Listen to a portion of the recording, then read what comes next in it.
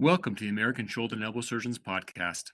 I'm your host, Peter Chalmers, a shoulder and elbow surgeon at the University of Utah in Salt Lake City, and I'm joined today by my co-host, Rachel Frank, a sports and shoulder surgeon at the University of Colorado in Denver. Rachel, how are you? Doing well, thanks, Pete. How are you today? I'm doing great. Before we get started, I should mention that the views expressed in this podcast do not necessarily reflect the views of the American Shoulder and Elbow Surgeons Society, the University of Utah, the University of Colorado, or the institutions of any of our guests. Today, we're going to be doing something unique. I've asked Bill Mallon, the editor-in-chief of the Shoulder and Elbow Surgery, to pick his favorite JSCS articles from 2019, and then we've contacted the authors for a few of these articles, and we're going to interview them. Our hope is this provides listeners with some highlights from the journal and a little bit more of a deep dive on some of the highlights. First, we have Caitlin Rugg. Caitlin is a resident at the University of California in San Francisco. She's headed to Duke for a sports fellowship next year, and she performed this study while a resident at UCSF. The study is entitled The Impact of Prior Upper Extremity Surgery on Orthopedic Injury and Surgery in Collegiate Athletes. Caitlin, welcome to the podcast. Thank you, Dr. Chalmers and Dr. Frank, for hosting me today. Caitlin, can you give us a 2-minute summary of your study? Absolutely. So this study was actually initiated when I was a medical student at University of California, Los Angeles. When I was working there with Dr. Haim, Dr. Sharon Haim, who's in the sports division there, we initiated a study to examine how collegiate athletes who came in with a prior history of orthopedic surgery did during their collegiate athletic careers. So specifically, we used pre-participation evaluation forms to identify those athletes who had had prior orthopedic surgery and then followed them throughout their collegiate careers to determine the injuries, the surgeries, and and how many days missed they had in their collegiate careers. This particular study is one of a series of studies that we published out of the database that I built during my time as a medical student at UCLA, along with Eric Mayer and Dean Wang, who are Eric Mayer's now a resident at UCLA, and Dr. Wang is down at UC Irvine now. And so we built this database, and then we used the database to examine how athletes who had had a prior history of upper extremity surgery did during their college careers. So specifically in this study, we had retrospective data from athletes who began participation at UCLA between 2003 and 2009. And those athletes were then followed during their collegiate careers, which could be 4 or 5 years. And we had a sports injury monitoring system, which we queried to determine what types of injuries those athletes had during college. We also used the medical record, the electronic medical record, to determine what MRIs and X-rays they had performed and any surgeries they had performed during their collegiate careers. And then using that data, we were able to look back and examine what the impact of an upper extremity surgery was on the collegiate athlete. So in terms of the major findings of the study, we did find that a history of upper extremity surgery was associated with having an upper extremity injury in college and increased days missed of the sport during college due to upper extremity injury. And specifically, when we looked at athletes that had upper extremity surgeries prior to college, we broke them out into shoulder surgery, elbow surgery, or wrist and hand surgery. And within those groups, we found that the athletes with prior shoulder surgery were the ones that were likely to undergo subsequent surgery in college, as well as more likely to miss days due to injury, up to 77 days of days missed in that group. And so in conclusion, we determined that athletes who have a prior upper extremity surgery before coming into college do miss more days due to upper extremity injury and have more upper extremity surgeries in college. But specifically within the subgroup analysis, we found that it was really the athletes who had a history of shoulder surgery rather than those with elbow or wrist and hand surgery who went on to have those outcomes. Caitlin, it's certainly impressive work, and especially being at a single institution, but over a long time period. One of the things that we think, and most likely the readers of this article think is most impressive, is that you're a student and then a resident working on this multidisciplinary collaborative group of physicians, athletic trainers, strength and conditioning coaches, and trainers and whatnot. How did you accomplish that? How did you get this done? Because that's a really big group of people to try to get to cooperate and collaborate on a single study like this, or on a single database, I guess, to track the athletes. So how did you get that done? Yeah, absolutely. That's a great question. So I first met Dr. Haim during my first year of medical school and started shadowing her and working with her, and was actually able to go to the training room with her and start to see some athletes in the training room. And by just going out to the training room, I was able to meet with some of the athletic trainers as well as some of the some of the physical therapists that actually work with the athletes there. And Dr. Haim and I, in the course of that year, came up with this research idea. And then during the summer between my first and second year of medical school, I received a grant from my medical school to essentially build the database out that summer. And so that summer, I actually spent, I was nearly full time down in the training room, and I was looking at paper charts, recording the pre-participation evaluation form information, going through the sports injury monitoring system with the help of the athletic trainers and physical therapists who really helped me interpret how the sports injury monitoring system was being used for injury tracking in our athletes. And so they were invaluable in helping me uh, parse out some of the data that had maybe unclear interpretation, and helped me, be able to label each of the athletes accurately. Additionally, I needed to, distribute the athletes into which teams they had been on and what years they participated, and so that was also really helpful coming out of that group of athletic trainers and physical therapists. So it was one of my first experiences working on a multidisciplinary team, and I have to say it really has served me well going forward. As we all know, so much of our jobs is working on teams and being able to communicate effectively. Things, Caitlin, I think is really cool about this study is that you actually, not only did you work on this multidisciplinary team, but there's a lot of perseverance in this. I mean, you set this up as a medical student, and now this paper is, we're talking about this 7 years later. Did I do the math right there? It's been 7 years since you set this up? Yeah, that's absolutely correct. It was the summer of 2011, 2012 that I initiated the database. And then I subsequently recruited Dr. Mayer, who's now a resident at UCLA, to continue on with data collection in the year following. So we were able to expand the database the second year. And that was the cohort that we ended up using for this study, was that expanded database cohort. And so as you can see, it did take us a while to finish complete the data collection and accurately analyze everything. But in the end, we're really proud of the products we were able to make out of the data that we were collecting. And additionally, I would like to mention that, one of the reasons we don't have data past 2014 is we actually switched injury monitoring data systems at UCLA in that time period. And so we were limited in our, what years we could really include past that point.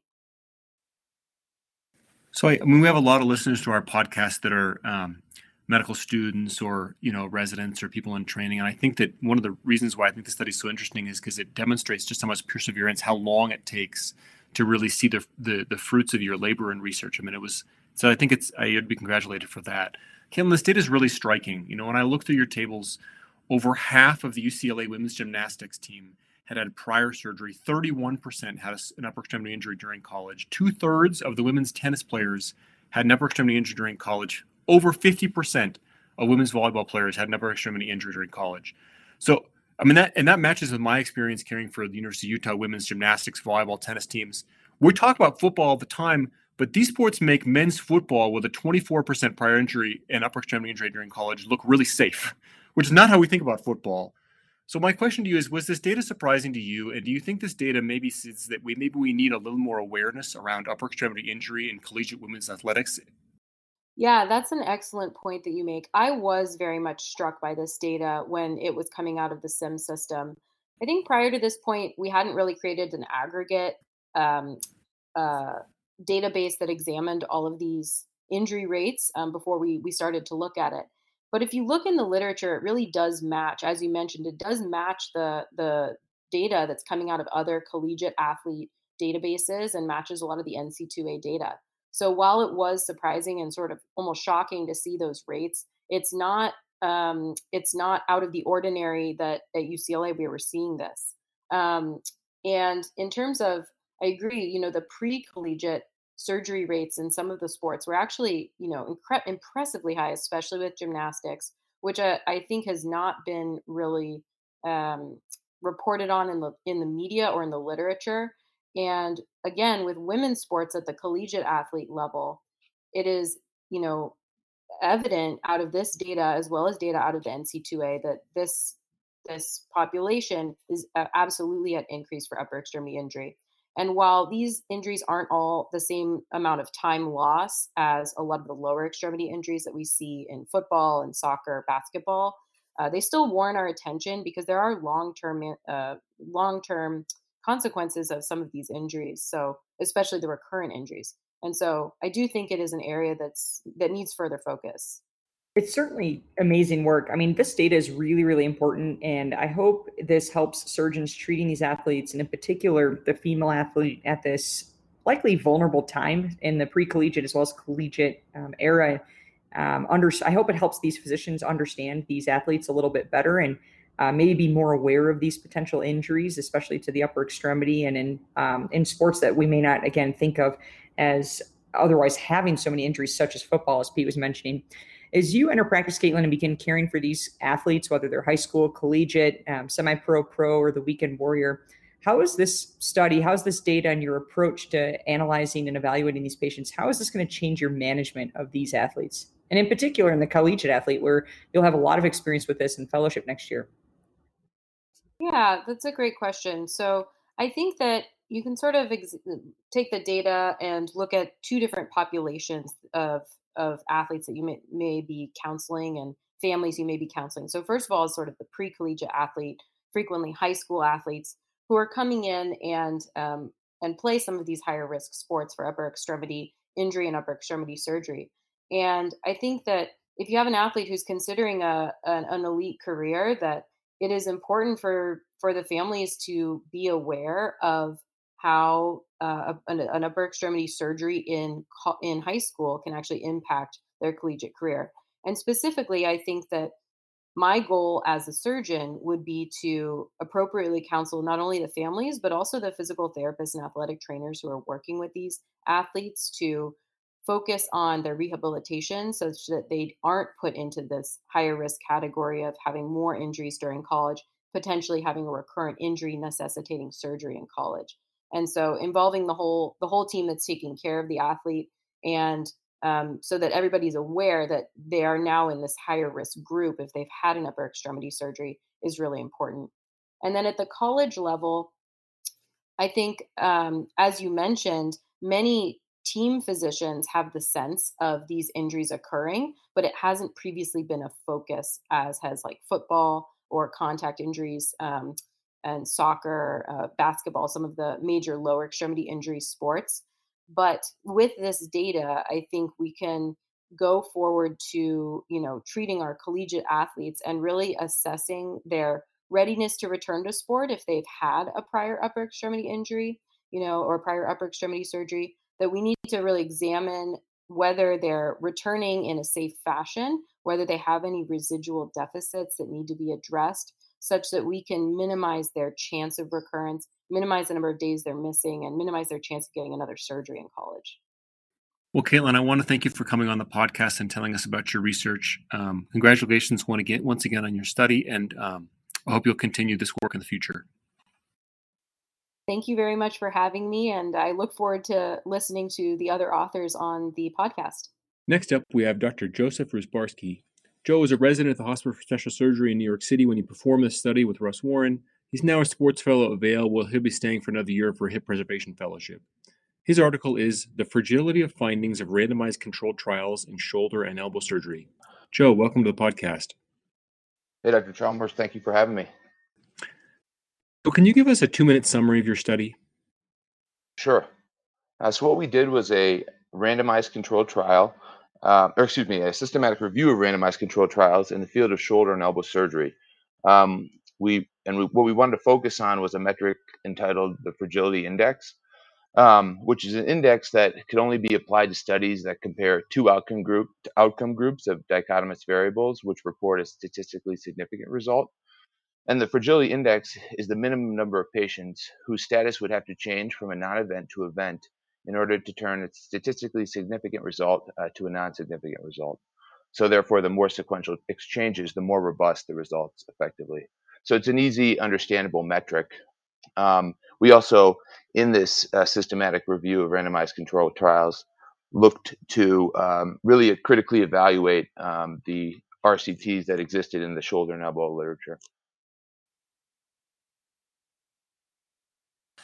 Now, Joe, one of the findings that I think is most striking from your study is that you reviewed a bunch of aspects of study quality. One of them was whether or not the study had a pre-study power analysis. Yes. But you also then reviewed this fragility index, and you found that while most of these studies did have a power analysis, in most studies a change of just 2 patients would have changed their results.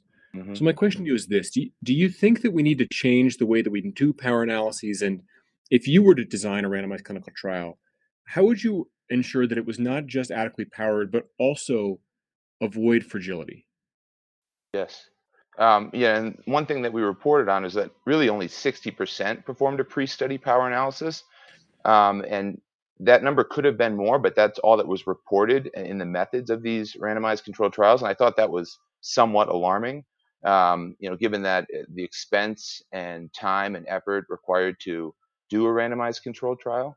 And so if I were designing one myself, I think there should, and there are existing metrics and guidelines to follow when designing a study. And obviously a pre-study power analysis is necessary. And then if funding or patient enrollment in a certain time period creates a problem, then I recommend potentially looking into multi-center collaboration. And then finally, if a well executed randomized controlled trial is not possible, I think really the recommendation is that there's still other study designs that could give you useful information, including well-designed case control studies or matched cohort studies that can really provide valuable information. I think something that one of the purposes that why we started talking about the fragility index is because I think we have become enamored with level 1 and level 2 evidence, and sometimes I think methodological quality could really suffer at times, and that lesser level of evidence studies can still provide incredibly useful information if performed well. Joe, it's really interesting. It's kind of like one of my mentors, actually one of Pete's mentors too, would say there's no free lunch. When you Mm-hmm. when you want to perform a level 1 or level 2 study, you do that and it's great. It's highly reviewed by the journals. But as you're pointing out, there's some inherent challenges with these types of studies. And that's really with any study. After doing this particular paper, you've reviewed some of our most important studies within the field of shoulder and elbow surgery. Certainly, we hope more of these studies, but quality studies of this type are performed in the future. And so, for our listeners, when they read one of these studies, can you give us a few tips that they should look for to look out and make sure that the findings are robust, that they can rely on them, and that these studies help them with their practices? Certainly.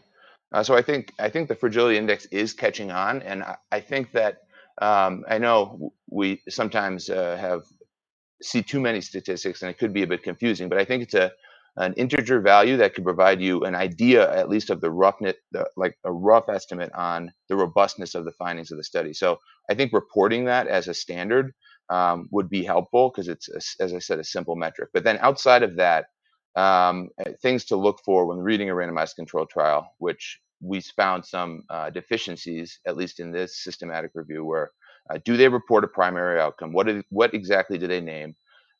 Did they perform a pre-study power analysis? Do they report patient loss to follow-up? A somewhat alarming finding of this systematic review is that of the 16 studies that reported loss to follow-up, actually 14 of them, in 14 of the studies, the number lost to follow-up exceeded the fragility index. So had those patients just not been lost to follow-up, and if they were all to go to one of the outcome groups in the study, that could have completely reversed the conclusions of the trial. So that's a somewhat worrisome fact. So I think, when reading a randomized controlled trial, those additional things are incredibly important to look for as the reader to make your own evaluation as to the methodological quality of the trial. Joe, looking through your tables, there's a lot of studies that have a fragility index of 0. What does Mhm. that mean? And do your findings look different if we exclude those studies? So We actually excluded them from our summary analysis. But typically, what that means was that when we took the actual data and performed a Fisher-Exact test to look for statistical significance, we found that the p-value was above 0.05. So in most cases, what this meant was the study used a chi-squared test as opposed to a Fisher-Exact test. And in this specific systematic review, um, the chi-square test should not have been used. It should have been a Fisher-Exact test. And what this comes down to is and since these were all studies that were allocated patients in a 1-to-1 ratio, and they were all dichotomous variables, um, the Fisher-Exact test is the more appropriate statistical test if any one of the values in the 2x2 table is a number of 5 or less. And so each of these studies fulfilled that requirement and therefore should have used a Fisher-Exact test, but instead use a chi-square test, which is less accurate when the numbers get smaller. So they actually had p-values of greater than 0.05. And so what we did, just for analysis sakes, was excluded them. And just to clarify, the fragility index goes both ways, right? Like you would have found a difference where there wasn't one, or you did find a difference where there was one. It accounts for both type 2 and type 1 error, correct? It only accounts for a type 1 error in the method that we have ran it. You could conceivably do it the opposite way additionally, but we only ran it looking at type 1 error. So interesting. So the number may even be larger than that. Mm-hmm. It's super interesting.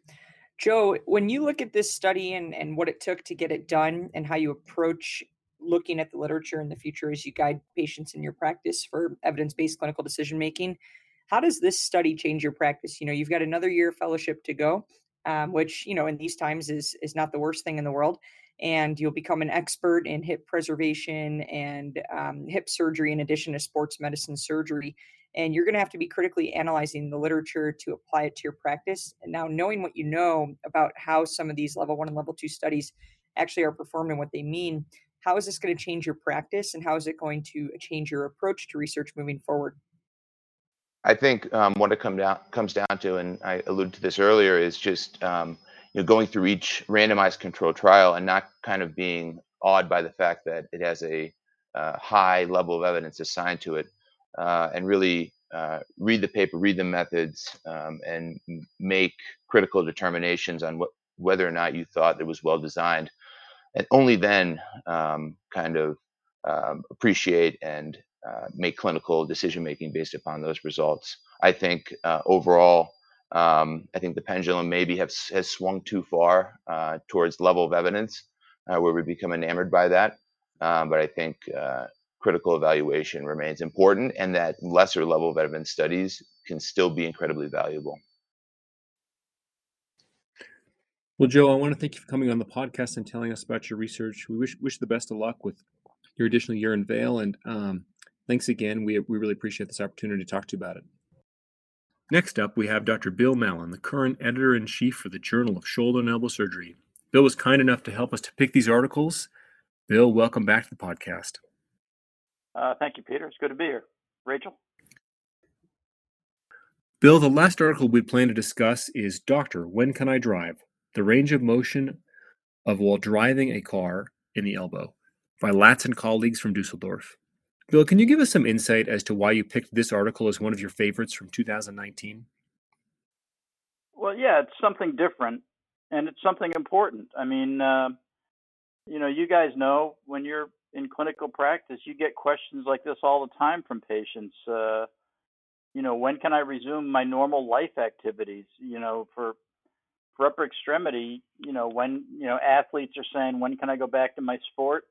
And everyday non-athletes are saying, can I drive my car? Can I go to work? For hip and knee doctors, one of their questions was always, can I have sex again, and things like that. And studies like that are not done as often as, range of motion and stuff like that. So I thought this was interesting and something important. Yeah, it's always one of the first questions patients ask us is, when can I drive or when can I do this? It's not so much, they're interested in getting back to function and sport and activities, but really the activities of daily living, including driving, can be very frustrating for patients, particularly if they're independent and they don't have anyone to help them. The results of this study are pretty striking. The authors found that for all types of driving, the right arm needs to have a larger arc of motion than the left arm. Should be noted, though, that in this study, the test subjects were driving manual transmission vehicles. Bill, do you think that with an automatic transmission, which is potentially more common, at least in the United States, that both arms could be equal, or do you still think the right arm would have to be greater with regard to motion than the left arm? Yeah, that's a good point. I still think the right arm might need more pronation, which was the biggest thing they found at the elbow. Mainly just because when you're turning the steering wheel, I think you're going to pronate more with the right arm for some reason, because the turn is sharper. You guys might not remember this, but there was a study about at least 10 years ago, it might have been 15 years ago in JBJS, that talked about, can you drive with a sling? And again, getting back to why I chose this and why it's important, and what you said, Rachel, about, you get asked this all the time.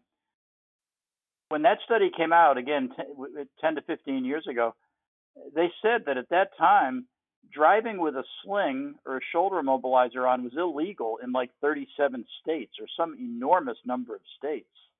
And, I practiced in North Carolina, so I immediately had to call and find out, is it legal in North Carolina? And I bet you guys don't know if it's legal in Colorado or Utah, do you? I don't know that. Pete, you know that? But I mean, these questions, that's why this article was so interesting to me, because these are questions that we get all the time, and there's important things to, think about it. And, if a guy gets in an accident driving with a sling on, he's probably liable, even if it isn't illegal. There's certainly, on late night TV, I know some lawyer is going to show up. If you've been injured by someone driving a car with a sling, call Ring 'em, Ding 'em, and Gouge 'em, and we'll get you millions of dollars. So we need to know this stuff. Yeah, I often advise our patients against driving with a sling, but I don't think that they listen to me. Certainly, all of our paperwork says that. One of the things that was also interesting about this study about the elbow range of motion was just how much extension you need for driving.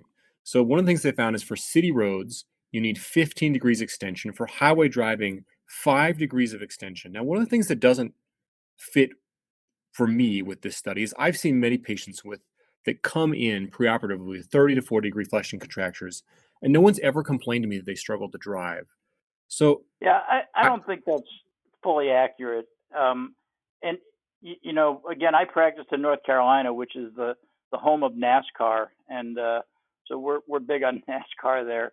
And if you watch NASCAR drivers, the way they drive, they do not have their arms extended at all. They actually bring the steering wheel very close to them, and they're driving with their elbows flexed about 70 degrees. So people can compensate if they can't extend by bringing the steering wheel closer to them, or bringing the seat closer to the steering wheel, depending on how adjustable your car is. So I think that doesn't really prohibit you from driving. The thing I found interesting about this was the article was, the classic article by Morey years and years ago that showed the functional range of motion at the elbow for ADLs was 30 to 130 degrees. And this almost made it. I mean, if you had 30 to 130 degrees, you can basically drive, I think. And for pronation, supination, it was 50-50. And again, what I gleaned out of this was, if you've got functional range of motion, you can drive comfortably. So that's the important thing to get back before you let them drive. Yeah, it's super interesting to look at this study and think about what real life implications it has. And certainly as surgeons, we have a primary responsibility to our patients, but also a secondary responsibility to society in general. And, if we tell a patient it's okay to do this, and then they do whatever that thing is, in this case, driving, and then they get in an accident, Is it partly our fault because we said it's okay for them to drive? So based on, these results, do you think surgeons should advise their patients not to drive if their arc of motion is less than the numbers provided here? Or do you think it's more complicated and that this is one study that we can reference, but shouldn't be the end all be all? I think it's the latter, Rachel. I don't think it's the end all be all because of what I said about how NASCAR drivers drive with the steering wheel very close to them.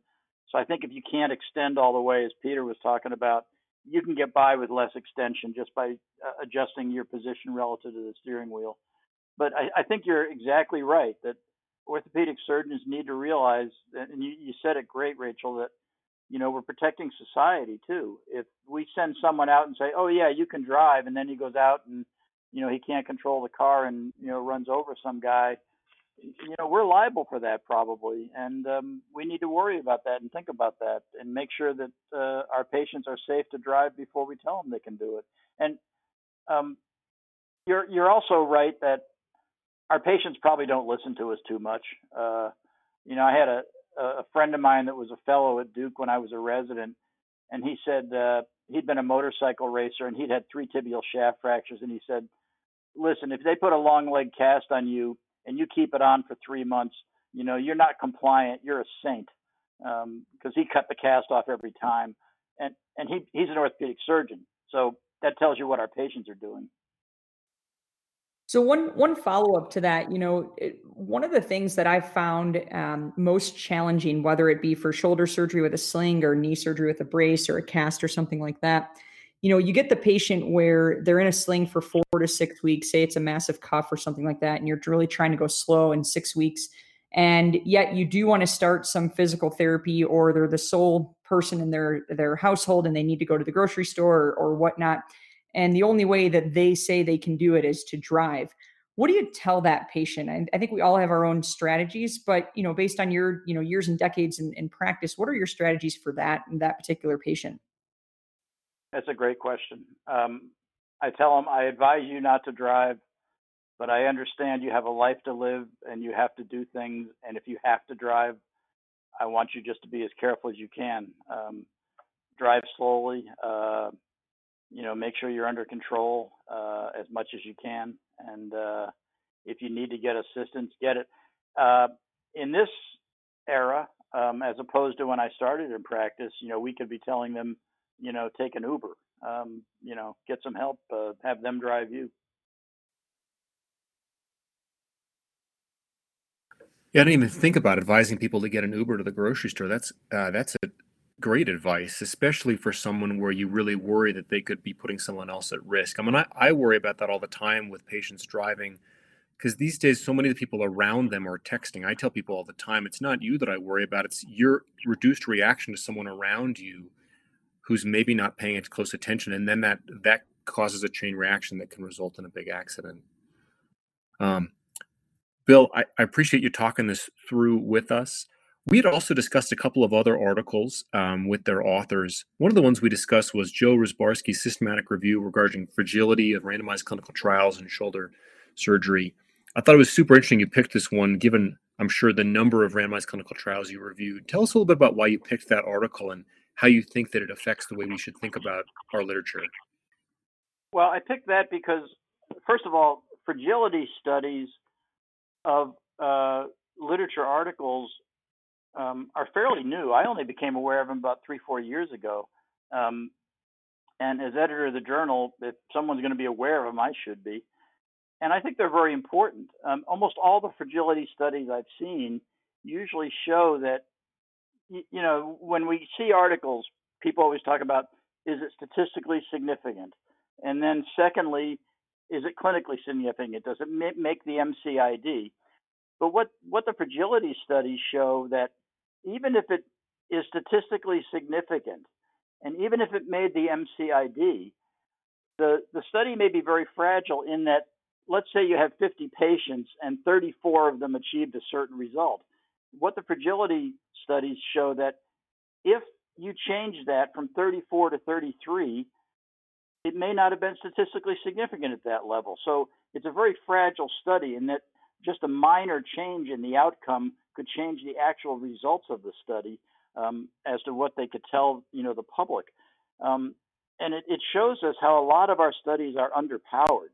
I don't know if you guys were there. It might have been just before you got into ASES, but about 3-4 years ago, Mohit Bhandari out of Toronto gave a great talk at ASES talking about the most important thing we should do in our studies is have bigger numbers. We need big numbers to be able to really tell if what we're doing is clinically and statistically significant. He discussed a study, you probably all have heard about it, and this is the one about it was tibial shaft fractures, and it was irrigating with soap versus saline. And when they first started the study, they were proving that soap was more significant than saline, and it was better. But when they got up to like 700 cases or something like that, it actually went the other way. You were better off just irrigating with saline. And, it just shows how important it is to get big numbers in studies. And that's what fragility indexes are showing, that, even though we may have statistical significance, we may have clinical significance, this isn't something that, you should sit there and say, you have to do this every time because this study showed. The studies are very fragile. We probably don't have big enough numbers to be really dogmatic about conclusions very often. That was a long answer. I'm sorry. No, it was awesome. I remember that talk that Bhandari gave, and I remember the same thing, sitting in the audience spellbound, thinking to myself, everything I'm doing is underpowered, not by a couple of patients, by like an order of magnitude or two. Exactly. It's an order of magnitude. It really is. Well, Bill, I can't tell you how much we appreciate your insights on this elbow, about the article, but also, of course, about the other articles. And we appreciate your help picking these. And I don't promise we won't make you do this again in a year. Thank you again so much for coming on the podcast again. We really appreciate your time. No problem. Thanks very much, Rachel, Peter. Bill, thanks so much for being here. And that's really all the time we have for this podcast. Thank you so much to all of our guests. For all of our shoulder and elbow listeners out there, please don't forget to subscribe. And for Peter Chalmers, I'm Rachel Frank, and we'll see you next time.